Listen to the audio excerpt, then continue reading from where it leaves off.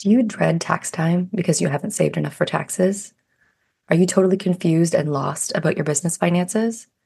Do you worry that you'll never be able to retire or save for your kids' college education?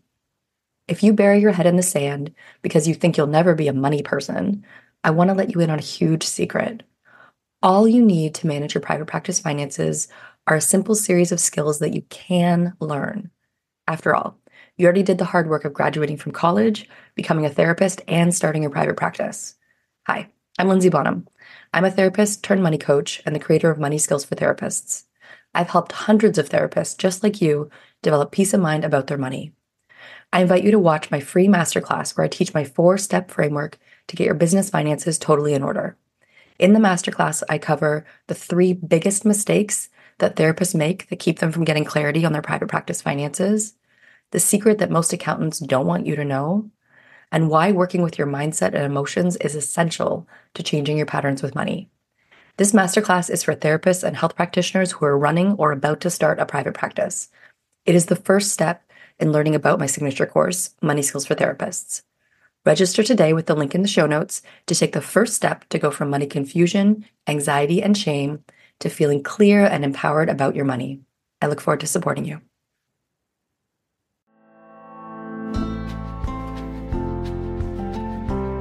If we look at the systems of oppression in which we work, white supremacy, capitalism, patriarchy, ableism, all of these things tell people like us to stay small so you don't disrupt the status quo. We want to get big so we can disrupt the status quo. We can't do that by being small.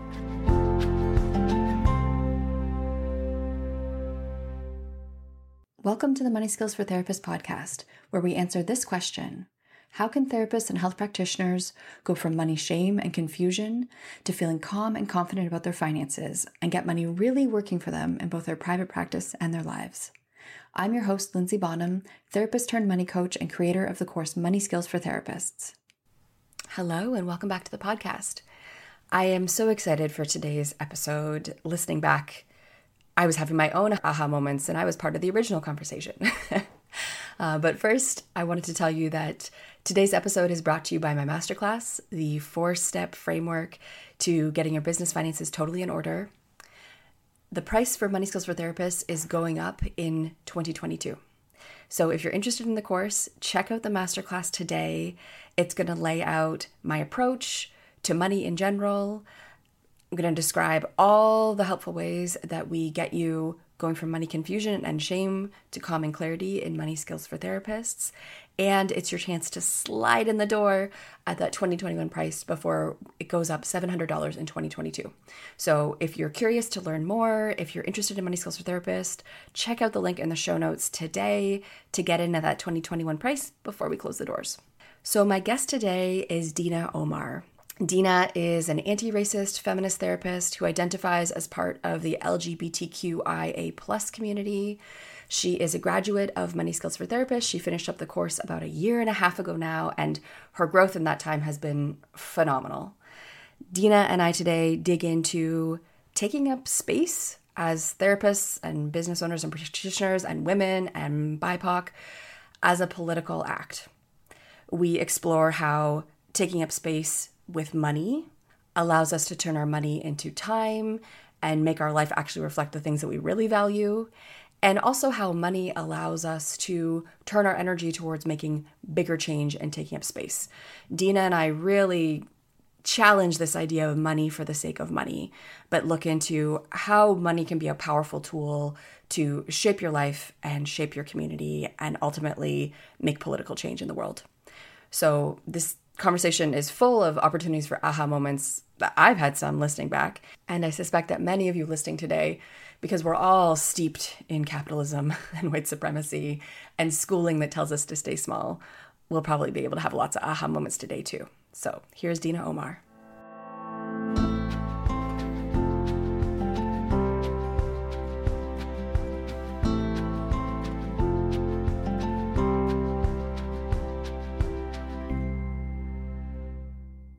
So Dena, thank you so much for joining me today.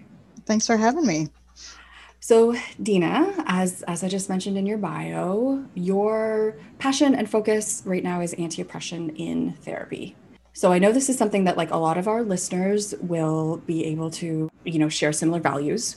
This is something that we think about a lot as people who hopefully are educated in systemic oppression and think about these things a lot, coming into the work that we do. And I see this a lot as like a conflict that we have internally as therapists who are aware of what's wrong with the world and systemic oppression. And so one question that I have for you is, as therapists, like how can we resolve the fact that we are running private practices within capitalism, which is a system that we largely don't like? Many therapists listening to this show will not be like pro capitalism, but reconciling that that's the framework that we work in with the fact that we need to meet our own needs. Yeah, I think that's a really great question, and one that I wrestle with a lot, especially as I get bigger and try to do more in the world of therapy. And I think about it like, how do I get to be a worse capitalist and still meet my needs? I think that's a really huge question. Yeah. I want to consume less. I want to pay myself and my employees more.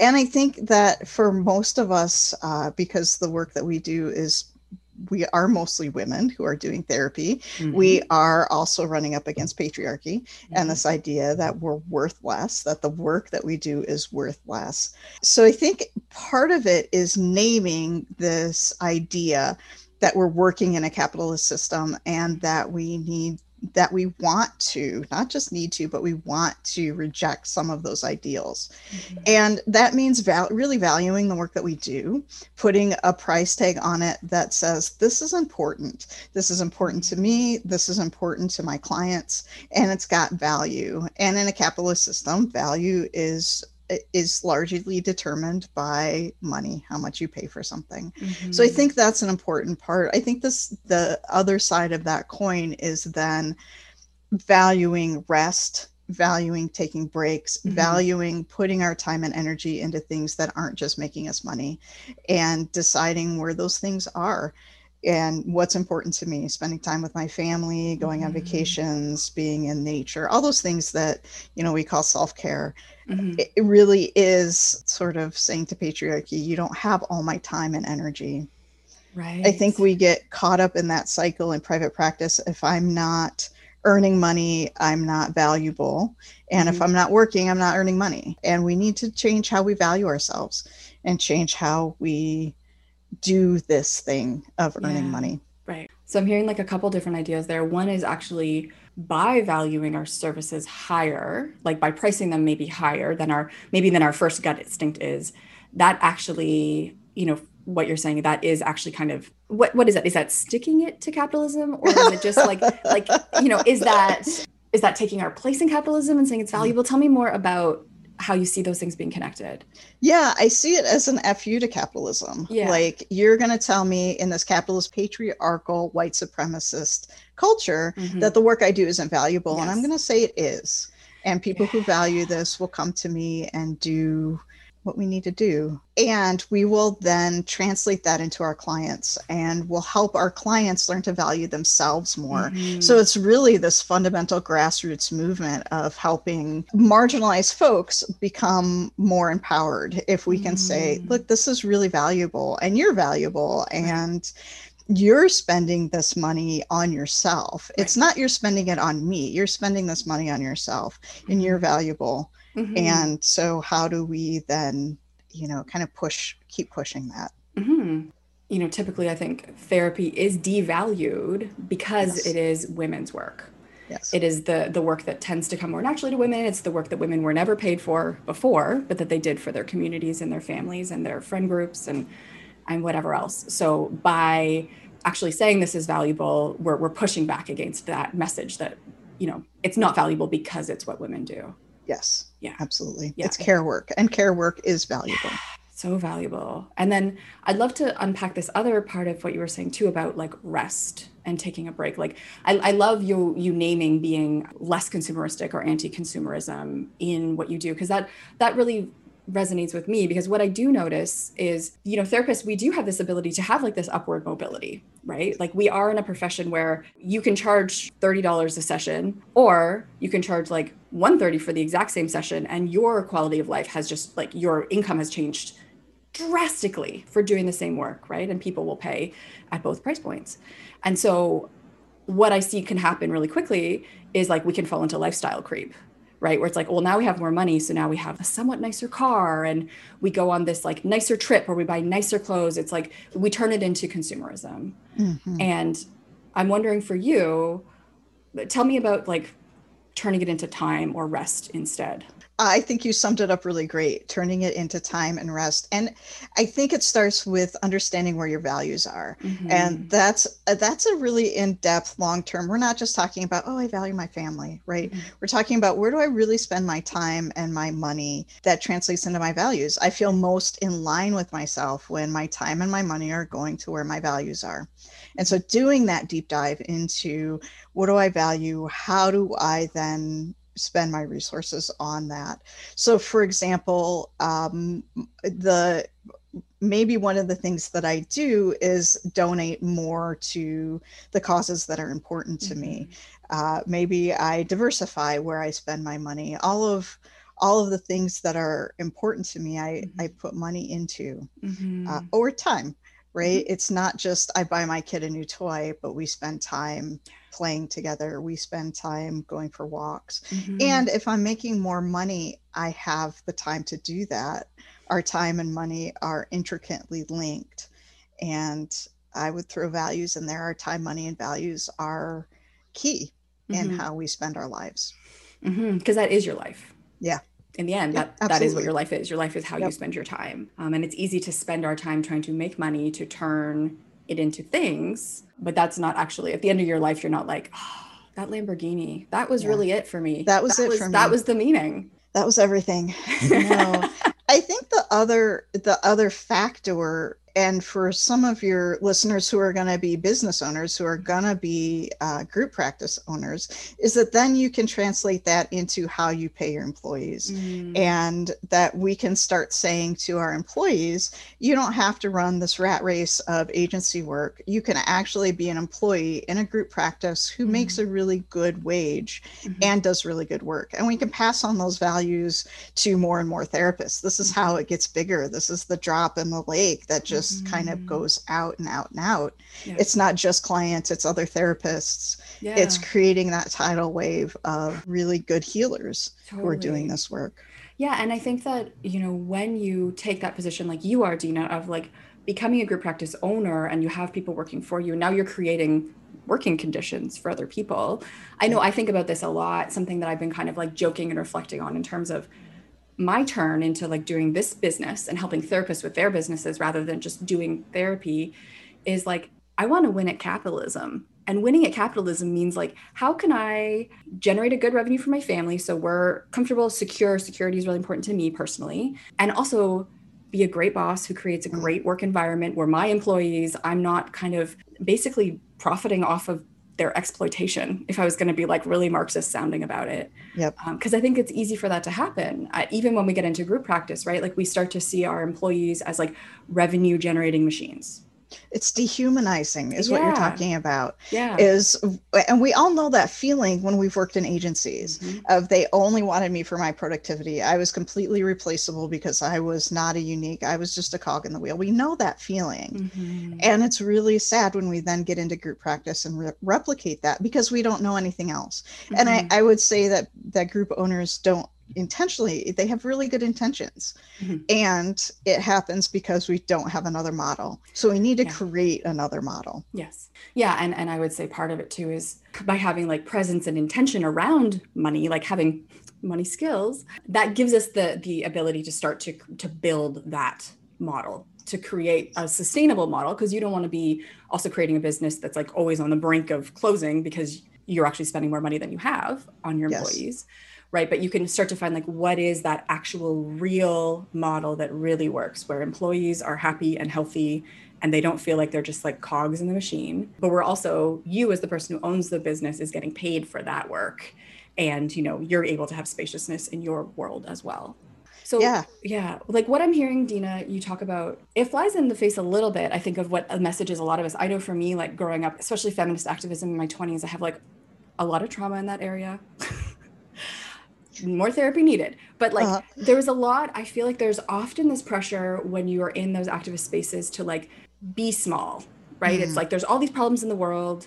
Don't take up space, right? Like be small. We need to like, in terms of fees for therapists, it means like have a small fee, be mhm. accessible. And what I'm hearing from you is saying something different. So like tell me more about kind of what is your kind of model or theory here that's not about being small in order to be anti-oppressive? This is a hard one because Mm-hmm. it's bringing together lots of different theories. But if we look at the systems of oppression in which we work, Mm-hmm. white supremacy, capitalism, patriarchy, ableism, all of these things tell people like us to stay small so you Mm-hmm. don't disrupt the status quo. Mm-hmm. We want to get big so we can Mm-hmm. disrupt the status quo. We can't do that by being small. We can't do that from the Audre Lorde quote, the master's tools will never Mm-hmm. dismantle the master's house, right? Mm-hmm. We need to be big enough to be able to dismantle this system. And Mm-hmm. that doesn't happen by staying small. That doesn't happen by not knowing. That doesn't happen by sticking our heads in the sand. Mm-hmm. So we need to get bigger. We need Mm-hmm. to say this is important work. I think Mm-hmm. about in Arizona here, we just last year, the teachers unions got really big and they got really loud and they had this whole movement about paying teachers more Mm-hmm. and valuing teachers' work. It went nowhere, but it was a really good moment for teachers unions. And we don't do that, especially in private practice. We're little bubbles where we're doing our own thing and not really talking to each other much.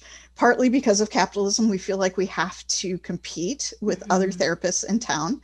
We have to compete with other people. So we're essentially starting from this mindset of not having enough. When we start moving into an abundance mindset, we start getting bigger, we can really disrupt the systems that keep us in these places. It's all connected. Yeah. And I think when we do that too, certainly what I've seen is we will get pushback from our own people, from our own friends, Absolutely. from our own Yep. colleagues and like classmates. They will try to police us back into being Yes. small. Yes. I had a supervisee who told me that her previous supervisee told me it was unethical for her to charge higher rates and Mm-hmm. higher rates at even at a fairly low amount. Right. She was at like 110. Right. It's not like she was at $300 or $400. And the other supervisee was telling her it was unethical to do that. And it felt like a punch in the gut because that's Mm-hmm. really saying you're not worthy, you're not Mm-hmm. valuable. It's Mm-hmm. dehumanizing. You should just grind. And the hazing process that we have to go through. That's Yes. another whole soapbox for me. It just is awful. Yeah, So absolutely. we need to change that. Yeah. So, Dena, in terms of your own growth as a therapist, I'm going to guess you have your own story here, just a feeling. Can you share a little bit with me about, your own shift from being like in this place of trying to stay small, being told to be small, into being big, taking up space? Oof, that's a good question and kind of a long story. The culture and the place where I grew up had many, many, many messages about being small and women Mm-hmm. are, women do, women aren't big. And I pushed back against that in a lot of ways. And then I got into social work school and found that we were just sort of expected to be in this place where we were in second rate roles to doctors in some places, to psychiatrists in some places, to other case managers, that therapy was an adjunct. And that always just rubbed me the wrong way. I feel like what we do should be primary, should be. And then I got into private practice out of agency work, and it felt like a huge relief. And I thought, oh, I could do this forever. I could just be this chugging along. I had a full caseload. I was making what I thought was enough money. Like it was enough. And I was still unsatisfied. I was over systemed. I was over focused on keeping track of my money because I was beholden to insurance companies, and it was really complicated and really hard. And then I started taking a hard look at, okay, how do I simplify? How do I stop spending my energy Mm-hmm. on chasing my tail and spend my energy on building something that I wanted. And it was that shift in focus. And I think that the first time I really got that, Lindsay, was in your program, was that shift in focus from spending my energy spinning my wheels to spending my energy growing something. That was huge for me. And that was the thing that really unlocked my energy to make change. Maybe this is another thing about pushing back against capitalism. When we have, like, capitalism says you have to do the grind to, and the systems say if you don't do the grind, you're not good enough. But if you don't do the grind, you have energy to change the system. So when I finally had enough spaciousness to start thinking about things other than where's my income coming from, I could think about, wow, this is wrong. And I want to make change. And not just where do I spend my money, but how do I want to make a bigger change? How do I want to get bigger and do these things? Yeah. So it was really connected with finding the spaciousness in my income that gave me the time and energy to do this other work. And when you say, in your case, Dena, like the spaciousness in your income, what did you do for people who are listening who are like, I want that? What did you do? Yeah. So I got rid of systems, which seems really counterintuitive, but I had way too many and I was spending way too much time freaking out and checking and rechecking. So part of that was having confidence in what I was doing, in knowing that it was going to work, and believing that the money was going to be there. I was freaked out that it just wasn't going to show up. And of course it did. When I did the work, the money came.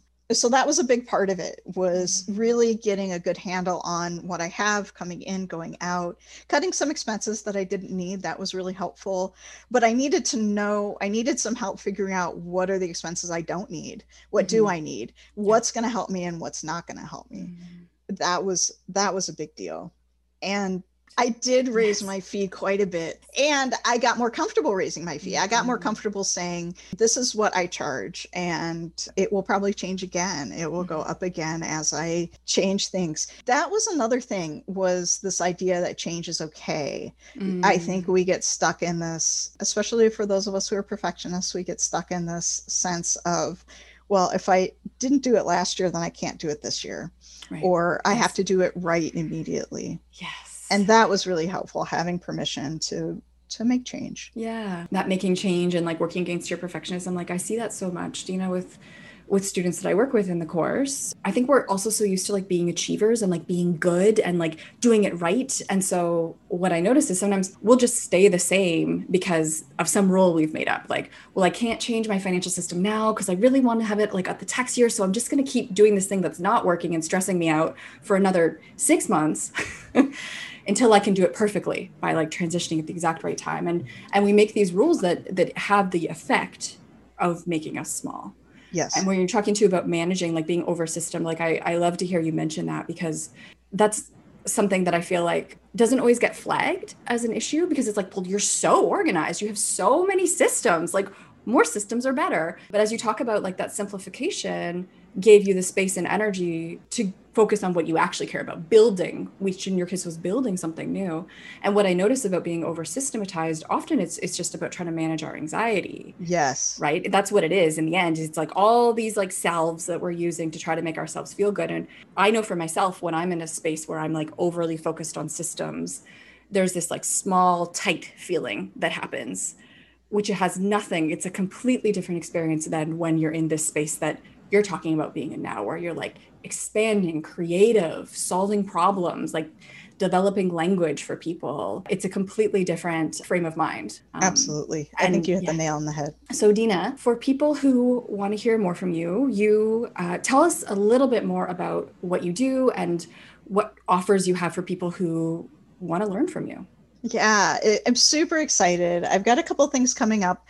The first one is a half-day workshop, so a 4-hour workshop around anti-oppression therapy and how to become an anti-oppression therapist. I'm really excited. We're going to cover tons of different topics, of course, racism, white supremacy, but also ableism and queer identity, and how do we connect with clients beyond cultural competence, this is really the framework that I keep thinking of. We have 3 hours of cultural competence that are required every 2 years. It's not enough. And cultural competence is a really terrible lens to work through. It keeps us mired in those systems of oppression. So I really want to explore, what does it mean to do it differently? How do we do private practice differently? How do we set ourselves as compassionate healers for marginalized folks? And it's just not something that we learn.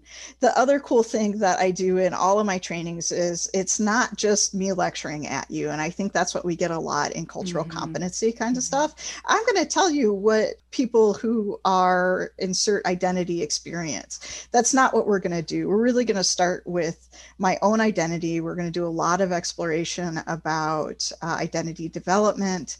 And then how do I reach clients who are different than me? How do I help them when I don't have that same experience? Because so many of us on this side are white or white identified or straight or all of those things, where we have privilege, and we really are missing the opportunity to help people in our society who need the most. And therapy just does not do a good job with that.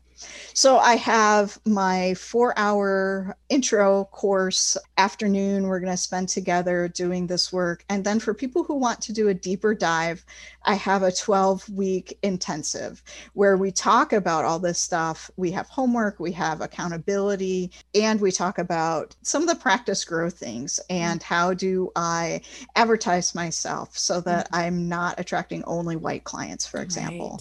How do I look in the world so that people of color and people who are queer and people who have disabilities will come to see me, because that's a big part of it.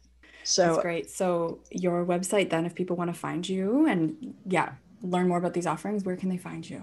Yeah, DenaOmar.com. It's the easiest place. So simple. I also have an Instagram. You can follow me there. Yeah, so all that information will be there. Great. Okay. And those links are in the show notes below. You can always just click over from there. So thank you so much, Dena. It has been I always love talking to you. And today is no exception. It's been wonderful to talk to you today. Thank you, Lindsay. I appreciate it.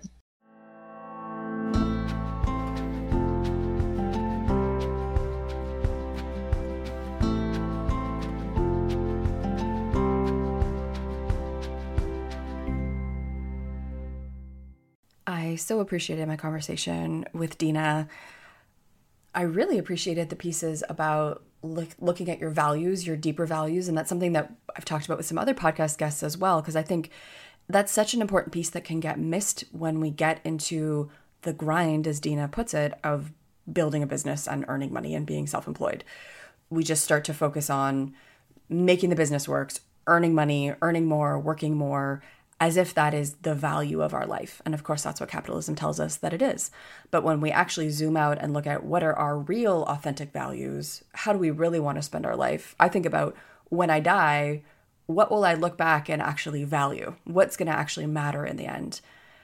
That can be really clarifying for how to make money work for us now and how to build your practice so that it serves your life now, not later, which is probably coming, but is never guaranteed.